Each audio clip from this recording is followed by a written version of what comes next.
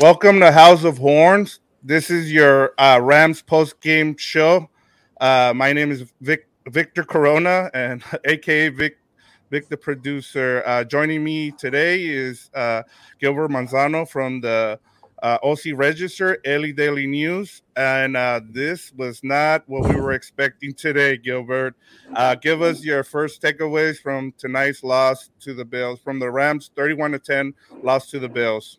Yeah, that was an ugly game, a surprising outcome to this game between two Super Bowl contenders, the Rams and the Buffalo Bills, 31-10, right? They went scoreless in the second half, 21 unanswered by the Bills. And I guess I'll just start off with one of my one-on-one interviews is from Leonard Floyd. The way he just spoke to me and the tone that he had, he just felt like, man, what happened out there? How did we get beat so bad? It was more of self-reflection of like, okay, we have to wake up. There was a championship banner ceremony. The Rock was out there. Ozzy Osbourne was out there. It was supposed to be their night, and they got beat pretty badly. So I think it was a wake-up call, Victor. It was more like, okay, there's 16 games. That team is really good. That team is not in our division or our conference, so that's kind of the positive of it. But it was definitely an unexpected beatdown, you could say, on a championship night. Yeah, they just look flat. I think mostly it was because of, them celebrating the Super Bowl. They weren't used to something like this. I mean, it was just like the second half. Like, I mean, they were able to capitalize on 4 turnovers and keep the game close in the first half. And then in the second half, the Bills just ran them off the field. Like, they weren't even in it in the second half, which was tough to watch in the second half. It looked like they didn't even want to be there anymore. And I mean, the other thing you have to keep in mind is the Bills are a team on a mission. And this is what happens when you run into a team, your first game, who's on a mission, the team is on a mission. And this is what we saw, is a team on a mission with Josh Allen at the helm. Yeah, you always hear the cliche, like they're the hungry team, or the new cliche. They have that dog in them, and which I hate to say, but you could tell, like they were, like even on the Stephon Diggs 53-yard touchdown where he beat Jalen Ramsey pretty badly. He was trash talking. He's like, he remembers that Jalen Ramsey is a trash talker. You got to get in his face. You got to go after when you go after the king, you better not miss, right, Victor? Right. So they had that mentality, especially when it was like 10-10, and even towards the end of the third quarter, it was still very close.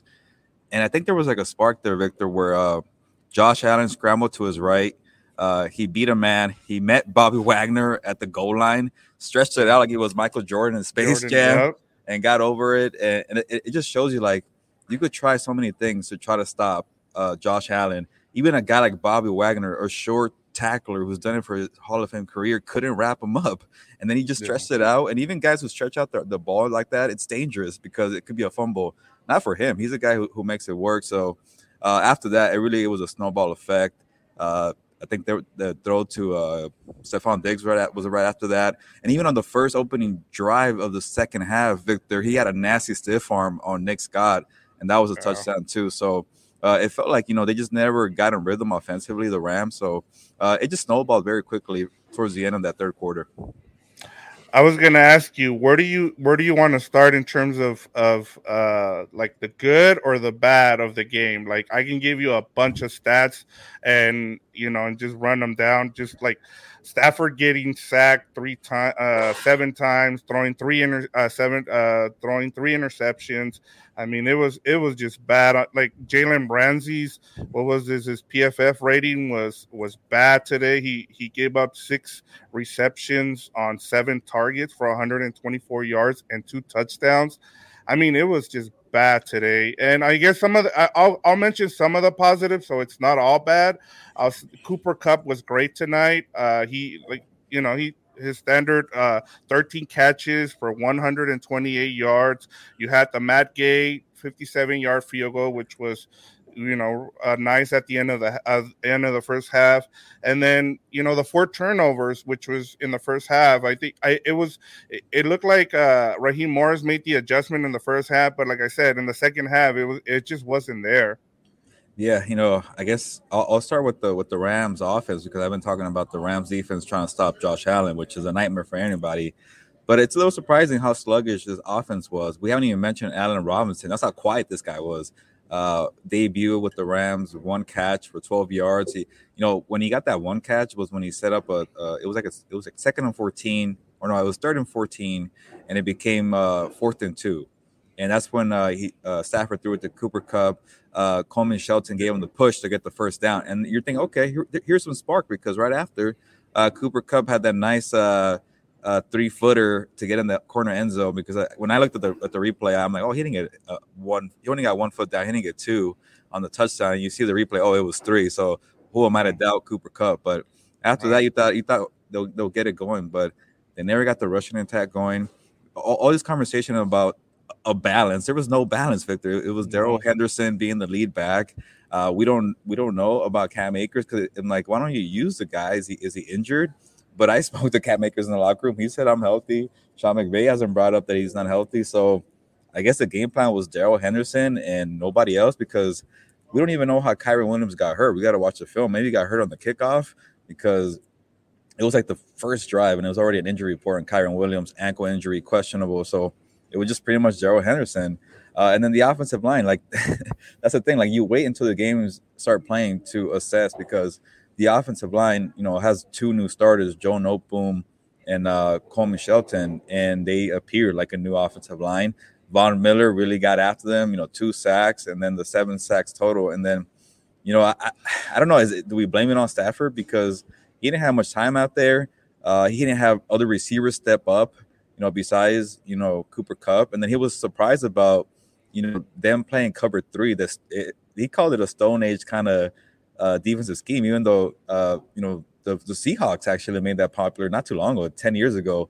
Now it's kind of that single high safety, the two shell scheme that Vic Fangio made famous. But the cover 3 really threw him off. And he was just confused, like, okay, like who's going to play this old defense? And it worked. So it was just a very surprising effort for the offense all around. Yeah, and I know McVay put the blame on himself, and I mean that's great and all. But if we're gonna talk about this, we have to go over the fact that that offensive line didn't look great. The other thing was Cam Akers only getting 3 carries isn't great. I mean, the offensive line looked pretty bad, and then we have to talk about Stafford's elbow, like, or his arm, whatever it is, that he did not push the ball down the field. That was something that stood out to me. Like, we didn't see, not the fact that he didn't target Allen Robinson for, what was it, 2 times. He didn't push the ball at all. And then the other thing was that I read a stat where when he gets blitzed less than 10% of the time, as a Ram, they're 0-3. And the Bills, I saw one stat that said they blitzed once. I saw another stat that said they didn't blitz at all today on 49 dropbacks. So there you go. That was your game right there. Yeah, that was one of the key stats. Is like if you get organic 4-man pressure on Stafford, that helps you out, because when you blitz, he's so smart. He's gonna take advantage of the mismatch or the less numbers out there on the field. So they did it organically with Von Miller, and that's why they paid the guy. That's why they raised the offer to 6 years, $120 million to get that. Because Victor, last year, that shootout between the Bills and the Chiefs was like just back and forth. They couldn't get any pressure on Patrick Mahomes. You get a pass rusher out there, maybe the game is different. So the Bills got early results on their investment there, and it just affected the former team of Von Miller. But one thing that stood out from, I'll probably write about this, but I had a good one-on-one with Leonard Floyd, and he's like, yeah, it hurt seeing Von Miller in a different jersey. Like, it felt like they let that one go slip away. And he said he went over to Von Miller after the game, and he was like, your quarterback is good. You won the battle, but you're not going to win the war, Kind of like, Right. okay, I took it on the chin, and I miss you, big dog. But then, it's a lot of football to be left. But yeah, you're right, man. That Von Miller pressure was really a problem for Matthew Stafford. And I guess, yeah, we could go talk about the elbow thing. I'm sure it will come up at his next presser. Like, how did he feel the next day? Why weren't you pushing down the field? And I think it could be multiple things. It could be, the bad offensive line play. It could be only Cooper Kupp and nobody else stepping up. It could be this weird coverage that really affected Allen Robinson out there. We never saw Tutu Atwell. We didn't see Tyler Higbee. Yeah. Ben Skoranek got targeted 6 times, and I think Tyler Higbee 5 times, and Robinson only 2. That's not something you should be doing for a guy you sign as your big prize free agent. So, uh, yeah, I guess for me, I was thinking like, okay, they're gonna try to get Odell Beckham Jr., but I'm like, man, they kind of already look nice on roster. But when you have a game like that, okay, bring on Odell Beckham and maybe you could provide a spark. And he was out there today for the championship banner ceremony. But they'll play the Falcons next year. I mean, sorry, next week.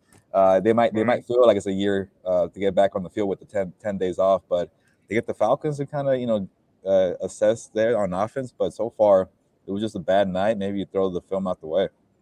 Yeah, it was a bad matchup, honestly. Like one of the things that stood out from the Rams last year was they kind of went into a lull in the middle of the season. They lost like 3 in a row, and then they seem to find themselves. So they'll get better as they go, but today was just a bad matchup for them. And in a team that scouted them well, and I think this is where you need preseason. You should play your guys, and this is something that you'll see a lot this weekend because everybody's doing it now. Like, not a lot of teams are playing their players in the preseason, and you're gonna see the sloppiness. That's why you had so many turnovers in the first half, was because these two teams, the Bills did. They played Josh Allen in the preseason, and they're taking it seriously. And this is what happens. It's that whole what's the boxer's name that said, "Hey, like once you start sleeping in silk pajamas, it changes the game Yeah. for you." And I think this is what Marvin happened. Hagler. Marvin Hagler, Yeah. Victor. Yeah, Marvin Hagler, and that's what happens, man. Like, you get a little too happy, and you get punched in the mouth, and that's what happens today. The Bills were ready for the Rams. Yeah, that's part of it, man. Maybe you don't feel like you're too big headed. You don't feel like you're cocky. You feel like you're prepared, and then you're out there, and it's like, oh man, we got to keep up with this Bills team that has a lot of chemistry, especially with Gabe Davis and Stephon Diggs and Josh Allen. And the toughest thing is like, okay, this guy has the strongest arm probably in the NFL. Him, Justin Herbert, Patrick Mahomes.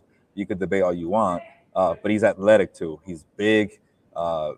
Just create so many plays on the scrambles and the rollout. That we hadn't even. It was so long ago, Victor. But that fake out on I want to say the 3rd and 1 on the first drive.